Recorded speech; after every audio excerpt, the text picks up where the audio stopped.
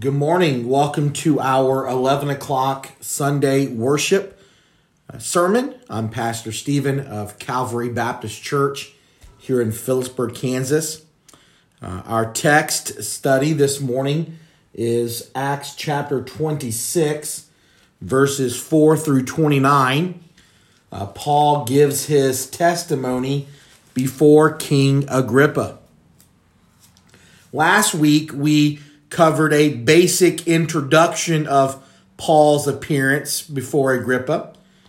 Chapter 26 is probably my favorite chapter in Acts, and every time I read it, I come away encouraged by Paul's boldness in preaching the gospel in front of a man, rather preaching the gospel to a man who has the authority to execute him. Agrippa isn't the high priest. He's not a group of Jews setting an ambush. Those men pale in comparison to Agrippa's authority. And Paul, he runs the risk of being put to death because, as we'll see, Agrippa has zero concern for the Christian faith. And so as Paul preaches the gospel, calls a sinner to repentance, we know the experience of what happens when we call sinners to repentance.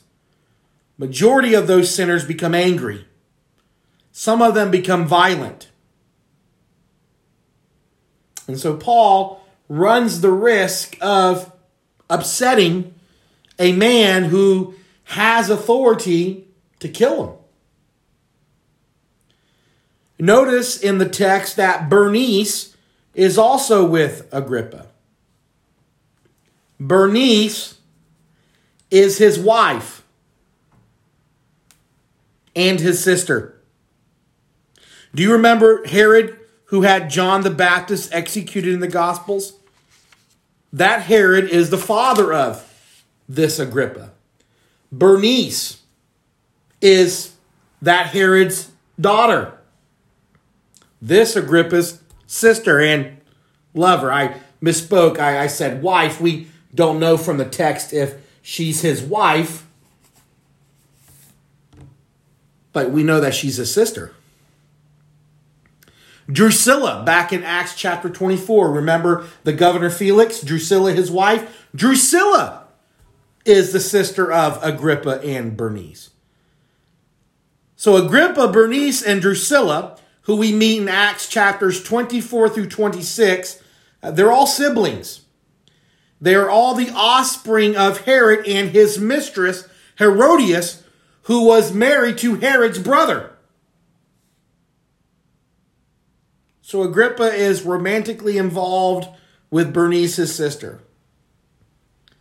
Incest wasn't anything new for Bernice before she was in a relationship with her brother. She was married to her uncle. The theme of the last several weeks as we discuss Paul's trials, remember, the theme is he's appearing before wicked men.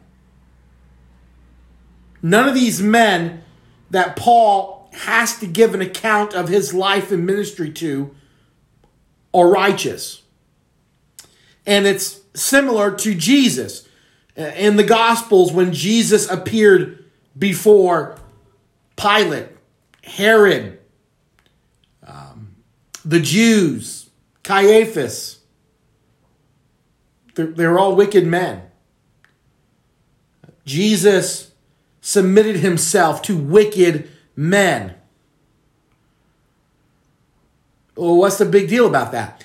Guys, it weighs on the soul. It's heavy. It's a great burden. I mean, I'm a sinner. And when I submit to wicked men, I feel that burden. You know, it's a burden. It's a heavy weight for me to submit to presidents because they're wicked men. It's a burden for me. It's stressful. It's anxiety to have to submit to wicked men knowing that they are unrighteous. And I have to show them honor. But it is a godly attribute for the righteous to submit to the unrighteous, for the righteous to suffer from the hands of the unrighteous. It is a godly attribute. Godliness is submission. Godliness is not complaining while submitting.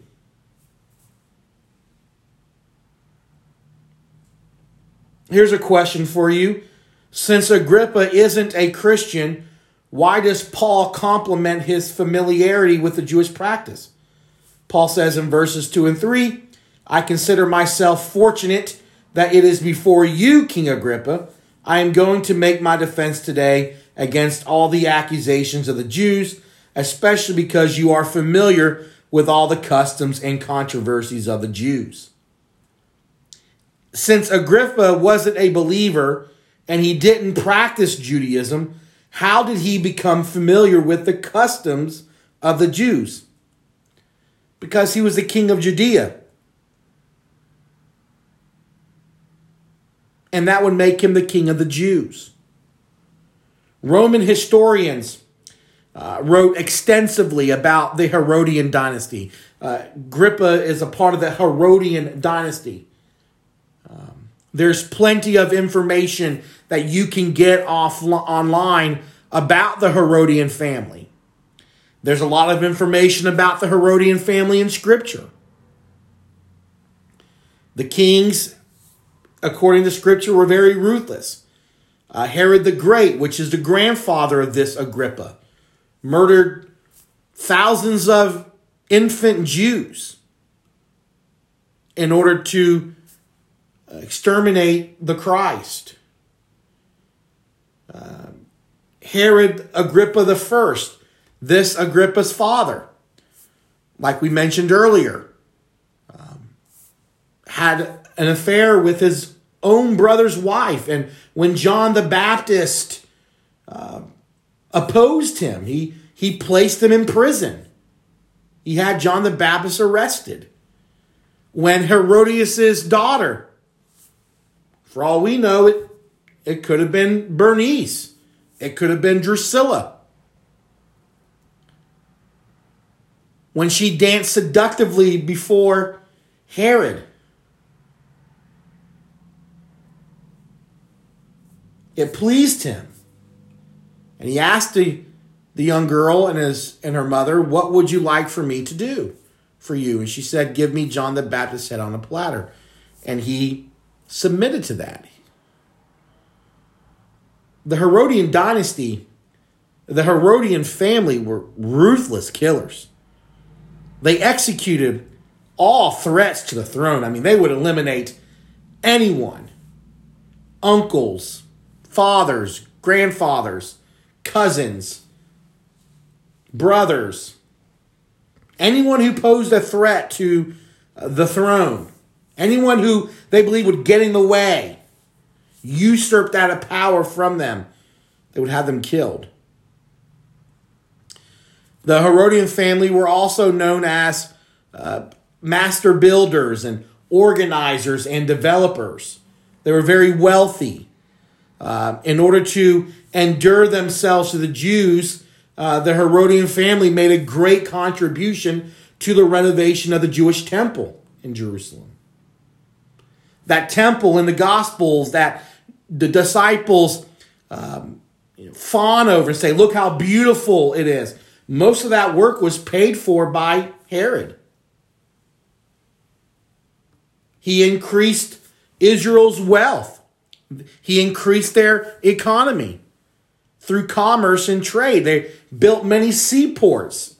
And if you had a seaport, that meant you could import and export goods. Something interesting that I found out about Agrippa is that he was impressed with the priesthood. He would often watch them work throughout the day. He was enamored with how they dressed, the stones, the beauty of the garments, the ephod, the headband, the gowns. He loved the costly material that was in the temple and that each synagogue had. He loved the veil. He loved that the items were made out of gold. Agrippa was so intrigued by the priest and their work that he often built dwelling places next to the synagogues so that he can just watch them do their daily assignments. The Jews hated it because they thought Agrippa was spying on them. But that wasn't the case. He was genuinely intrigued, according to Roman historians. He appreciated the meticulous work of the priest. He loved how their daily routine was very honorable. And the priests, they did have meticulous work. They were very careful in what they did so as to not offend God. They were careful in what they wore. They were careful how they offered incense at the exact times of every day. They were careful to replace the old leaven with new leaven. Each step, each movement was carefully planned so that they would not offend God because they believed that God was watching their every step. So Agrippa's reputation of taking interest in the customs of the Jews was well known. Even Paul knew that.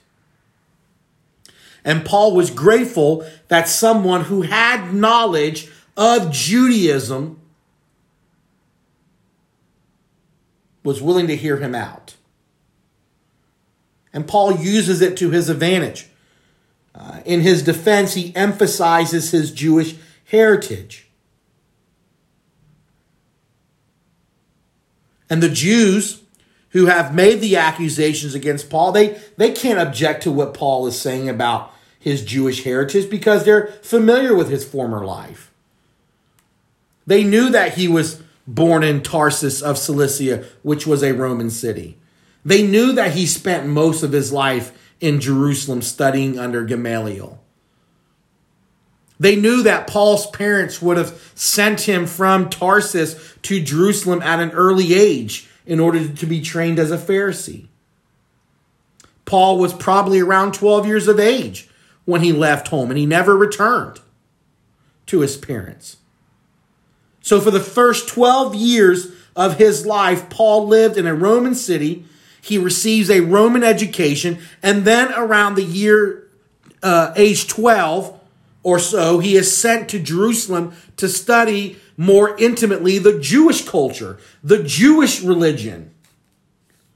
And he does so as a disciple, as a Pharisee. When you take Paul's life and you try to compare it to anyone in Jewish history, his life is really comparable to Moses's. According to Scripture, Moses was born to Jewish parents. His father's name was Amram and his mother's name was Jochebed. 3 months after his birth, Moses was placed in an ark and he was sent up the riverbank.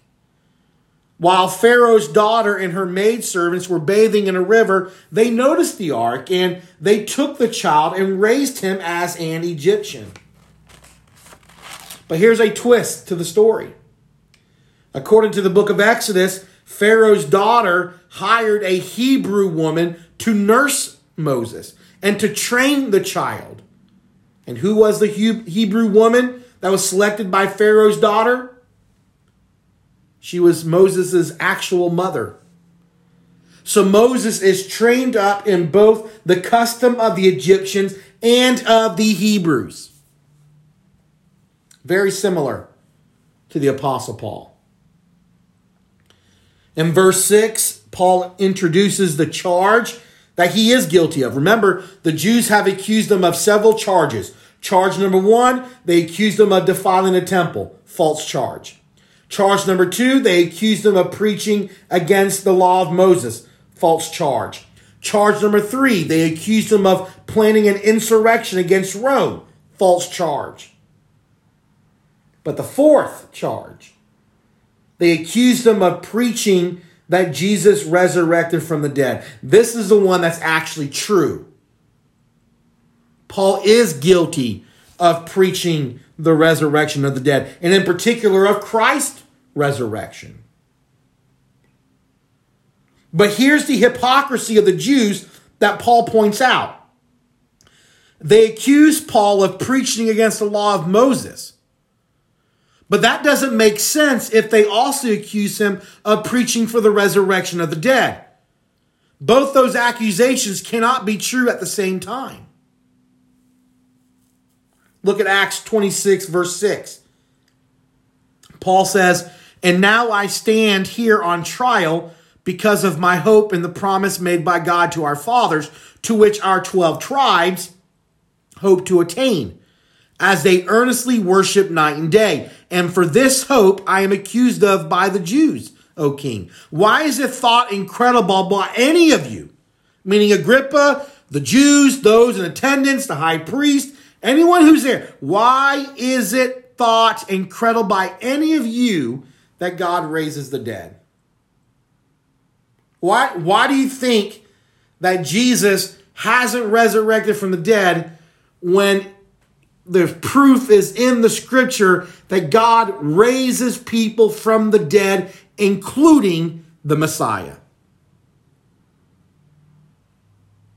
So when the Jews accuse Paul of preaching against the law of Moses, they're referring to everything that Moses wrote. They're not just referring to the 10 Commandments. They're referring to everything in the book of Moses, Genesis through Deuteronomy. And Paul says, how can you accuse me of preaching against what Moses wrote and also accuse me of preaching for a resurrection of the dead when Moses wrote about the resurrection of the dead? Paul says, if I'm preaching against Moses, I wouldn't be preaching for a resurrection. And on the other hand, if the Jews believed everything Moses wrote, they wouldn't object to the resurrection of the dead. They wouldn't think Paul's preaching of Jesus' resurrection was impossible. You see how that's hypocrisy? Moses wrote about the resurrection. But where did Moses write about the resurrection? In Exodus chapter 3, in verses 4 through 6.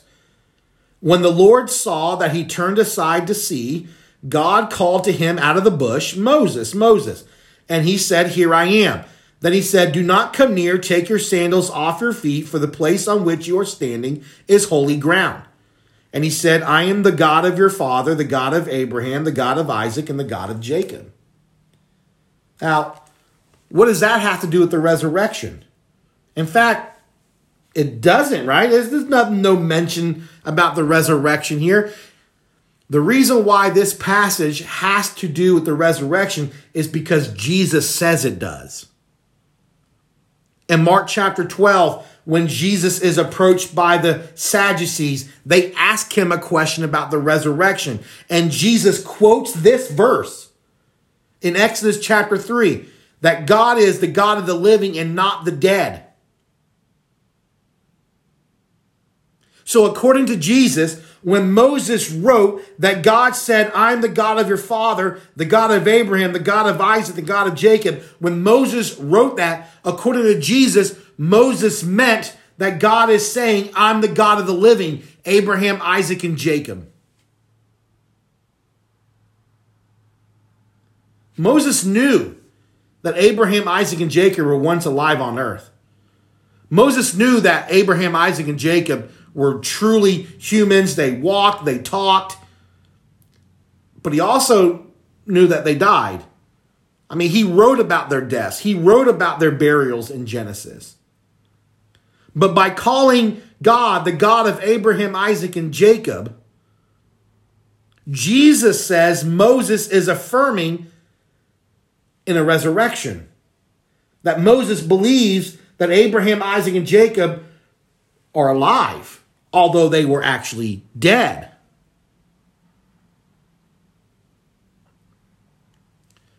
So when Paul preaches for a resurrection, he is aligning himself with Moses.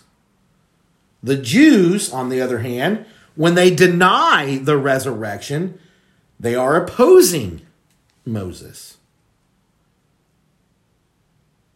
But not only are the Jews opposing Moses by rejecting the resurrection, they're also opposing the fathers. Paul says, again in Acts chapter 26, verse number 6, "And now I stand here on trial because of my hope in the promise made by God to our fathers." Who were the Jewish fathers? Abraham, Isaac, and Jacob. And Paul says they also believed in a resurrection. Okay, where does the Bible say that Abraham believed that God could raise the dead? In Hebrews chapter 11, verse 17. "By faith Abraham, when he was tested, offered up Isaac, and he who had received the promises was in the act of offering up his only son, of whom it was said, through Isaac your offspring shall be named. He considered that God was able even to raise him from the dead, from which, figuratively speaking, he did receive him back." So not only did Moses believe in a resurrection, but even the Jewish fathers, Abraham, Isaac, and Jacob, believed in a resurrection. And there's more. According to Paul, even their descendants believed in a resurrection. Again, back to Acts chapter 26, verse 6. "And now I stand here on trial because of my hope in the promise made by God to our fathers, to which our 12 tribes hope to attain."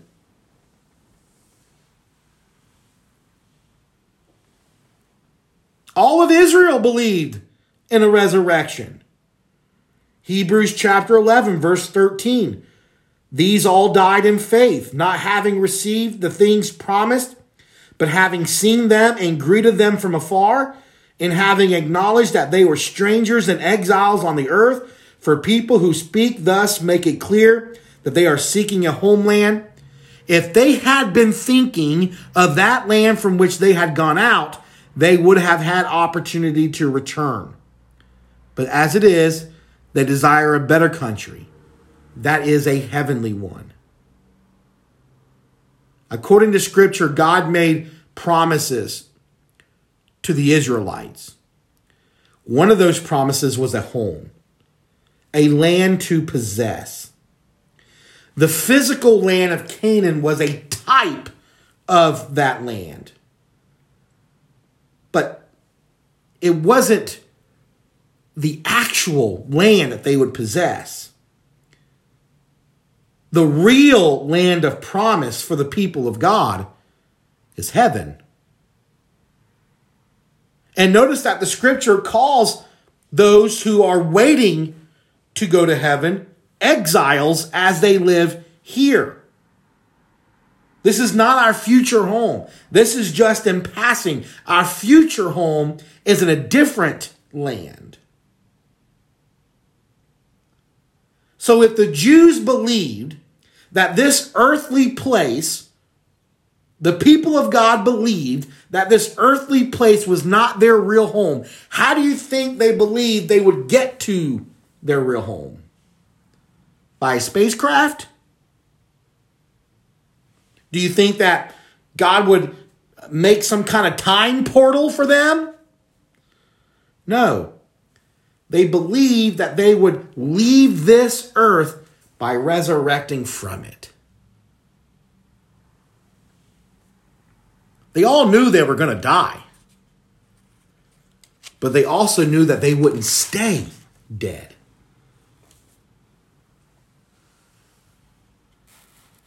And because they knew God would do this for them, that He is the God of the living, that He has promised to them was that they would live with him forever. The scripture says they worshiped him night and day.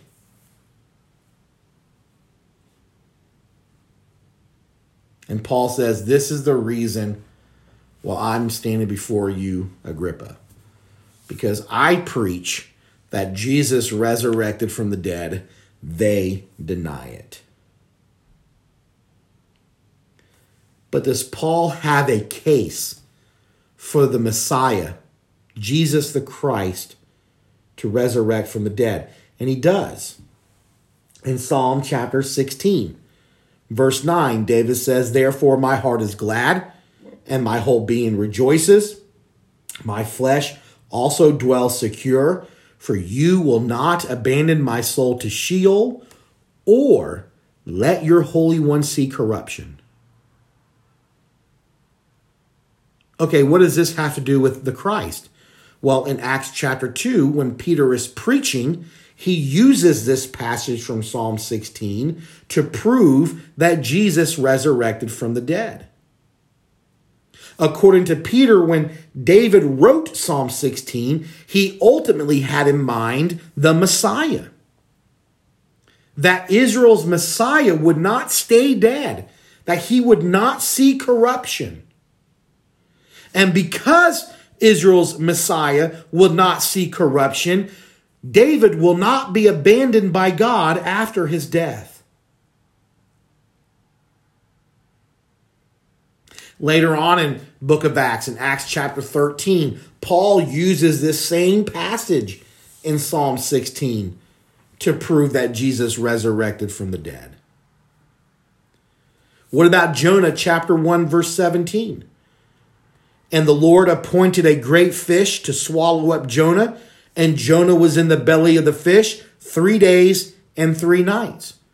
Okay, what does this have to do with Jesus' resurrection? Well, in Matthew chapter 12, Jesus applies this passage of Jonah to himself.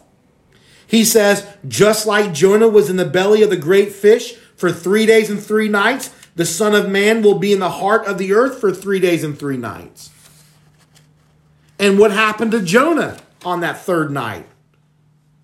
The fish spit him up. What happened to Jesus? The earth gave him up. In a figurative sense, Jonah resurrected from the dead.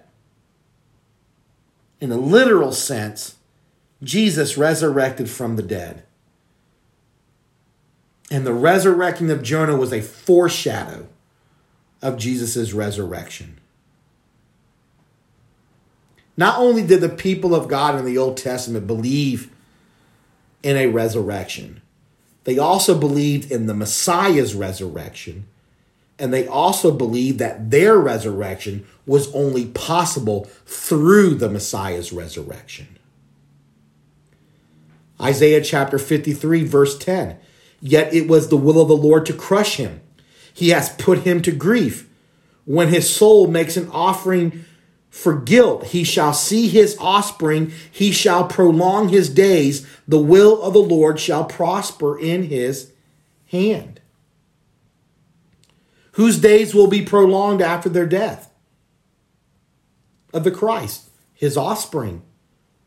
The only hope of Christ's offspring have. The only hope that the offspring of Christ, the people of God, have of prolonged life is if the Christ, the Messiah, raises from the dead. That's the only hope they have of a prolonged life. Look at verse 12. Therefore I will divide him a portion with the many, and he shall divide the spoil with the strong. Guys, the only way to receive a divided portion or to have a part of the spoils is if you're alive. That's it. You can't receive your portion, your part of the spoil, if you're not alive to receive it. And the only way for you to live in order to receive that portion, to receive that part of your spoils, is if you resurrect from the dead. Jesus' resurrection accomplishes many things for us. Not the least, though, is that he gives us a reward. He gives us a spoil. We have a divided part of the portion. And what is that portion? It's eternal life. We have that as our spoil. And we obtain it literally when we resurrect from the dead. So Paul to Agrippa and to the Jews who are in attendance, how can I preach for a resurrection of Christ, but at the same time be accused of preaching against Moses? That doesn't make sense. If I preach for the resurrection of Christ, I have to be preaching for the teaching of Moses. Because Moses, the law, the prophets, they all spoke of Christ's resurrection.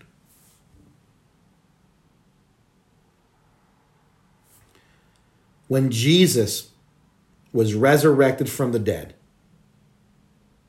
and the apostles began to preach that resurrection in and around Jerusalem into the land of the Gentiles,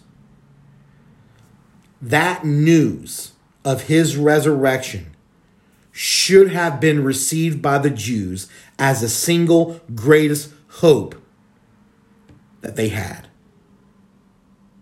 It is the goal of their worship to live with God, to leave this world and to finally be in the presence of God, to worship him truly night and day, not under shadows, but have the real substance, to be able to look upon God and to worship him in his literal presence, seeing the angels joining in with them to worship God. When Paul preached that Jesus, the Messiah, has resurrected from the dead and has ascended into heaven, where he sits waiting for his people to come to him, that should have been the greatest preaching that the Jews have ever heard.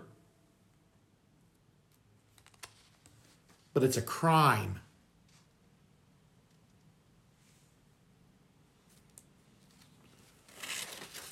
Paul asked them, why is it thought incredible by any of you that God raises the dead?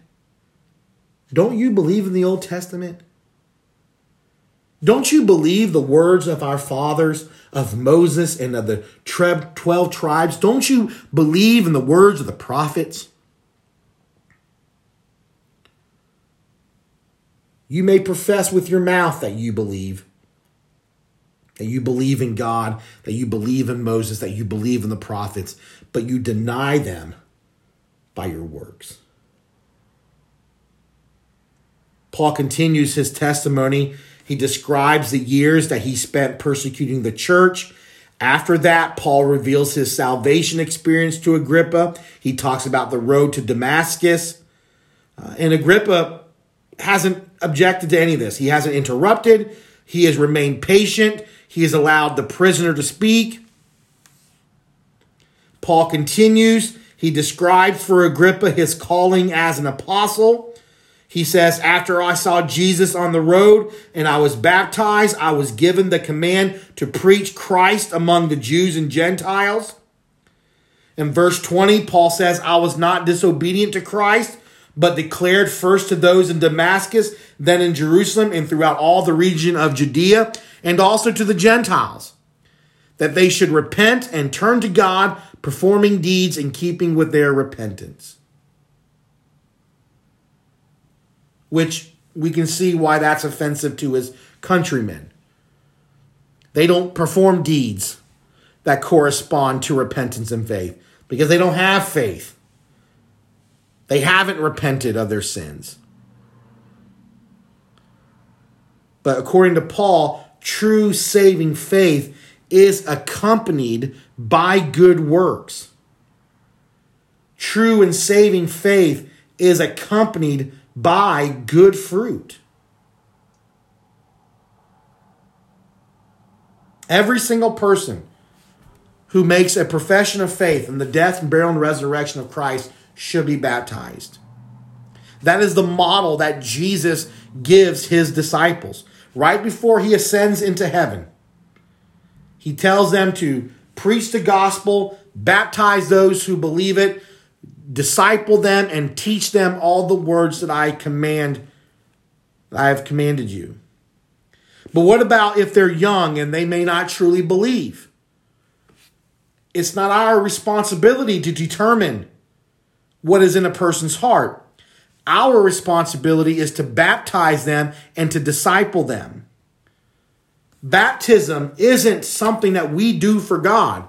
It's not something that we do for God to impress him, or we do in front of other people to impress them. Baptism is a response to what we believe God has started in you. It's a sign from God to us. And if someone makes a profession of faith,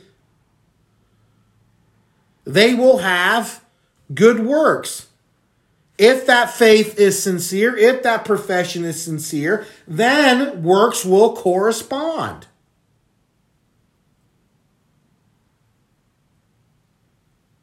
After Jesus called Paul to preach the gospel to the Jews, he found no good works. They were barren, they were dead. But when he preached the gospel to the Gentiles, there was good fruit.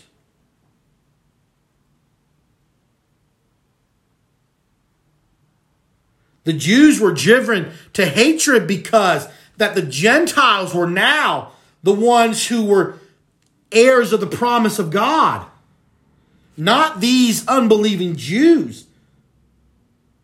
Paul pronounced that the Gentiles were descendants of Abraham because they had the same faith as Abraham. Look at verse 19. Paul says, "Therefore, O King Agrippa, I was not disobedient to the heavenly vision, but declared first to those in Damascus, then in Jerusalem, and throughout all the region of Judea, and also to the Gentiles, that they should repent and turn to God, performing deeds in keeping with their repentance.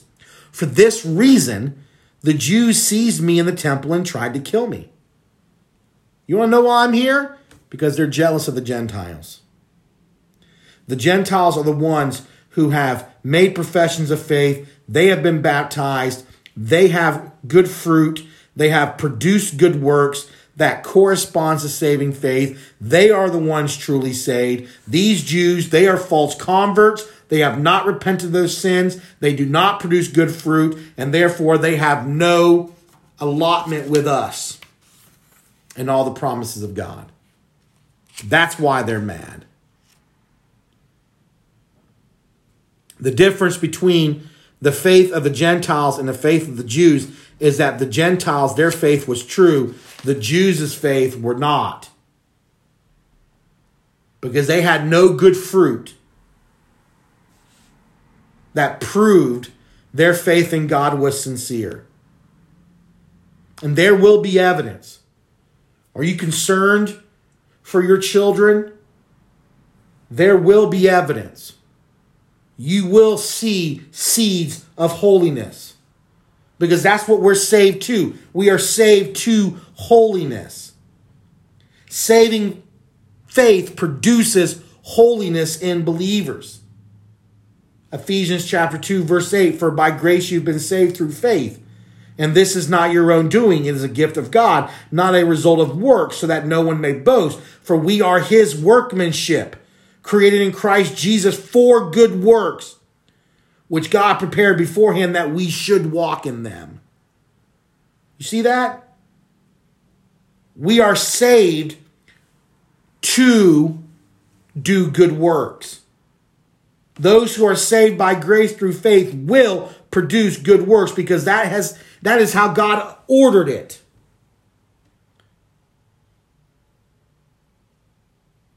We are saved and we produce good fruit. The last thing I want to say this morning before we transition to the Lord's Supper is I want to say a warning to you. And this is a very important warning. For the last 40 minutes, we've talked about faith. Saving faith. we are not saved by our faith. Faith is not the object of our salvation. Christ is the sole object of our salvation. We are saved by Christ. He's the object. Faith is the instrument. Faith is the instrument that it is used to receive Christ.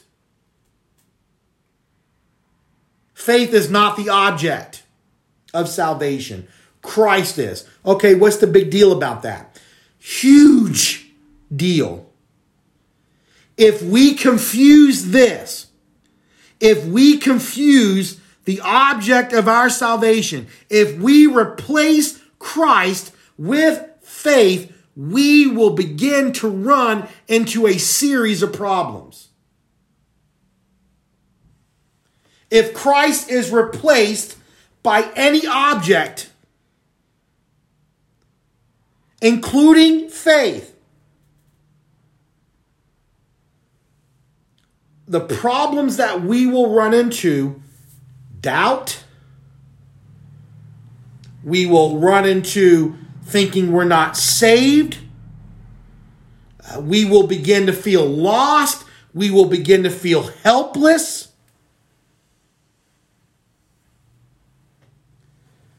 And this is why. Because our level of faith varies. Some days and some instances, we will exercise great faith and believe God for many great things. On some days and even throughout the day, we will not exercise great faith. We will have very little faith. And so, according to outward circumstances, our faith varies. Sometimes it's strong, sometimes it's weak. That's a reality. And if the object of your salvation is faith, what happens when your faith is weak? The object of your salvation becomes weak. And when you go through periods of faithlessness, and you will, I will, when we go through periods of faithlessness, you will begin to doubt that you're truly saved if you believe the object of your salvation is faith. Jesus is the object of salvation. Now, he does go hand in hand with faith, but there is a natural order. Jesus is the object, faith is the instrument. Faith should never be the object of our salvation, meaning is that we should never compare our saving faith, our salvation, to the strength of our faith. Well, that person can't be saved. Why? Because he hasn't exercised great faith. He's a man of very little faith, so he cannot possibly be saved. That's a problem. And it'll produce a crisis in your heart. Your faith, my faith, will fail several times throughout a day. But Jesus is the object of our salvation. And we can never run the risk of not being saved, because Jesus never fails. Our faith will fail. Jesus will never fail. So even the weakest of saving faith gets the same strong Christ as the strongest of faith. I hope that encouraged you today. I know we've talked a lot about faith with Paul preaching the Christian faith before wicked men. I just wanted to close our section of Paul appearing before wicked men with that warning and with an encouragement. Be careful that you do not replace Christ as the object of your salvation. Even replacing him with the simple act of faith would be devastating for you. Because if you do that, if faith is the object of your salvation, on days when you have weak faith and your faithlessness, you will begin to doubt whether you are even saved. And since Christ is the object of our salvation, Christ never fails. And the weakest of faith has the same strong Christ as the strongest of faith.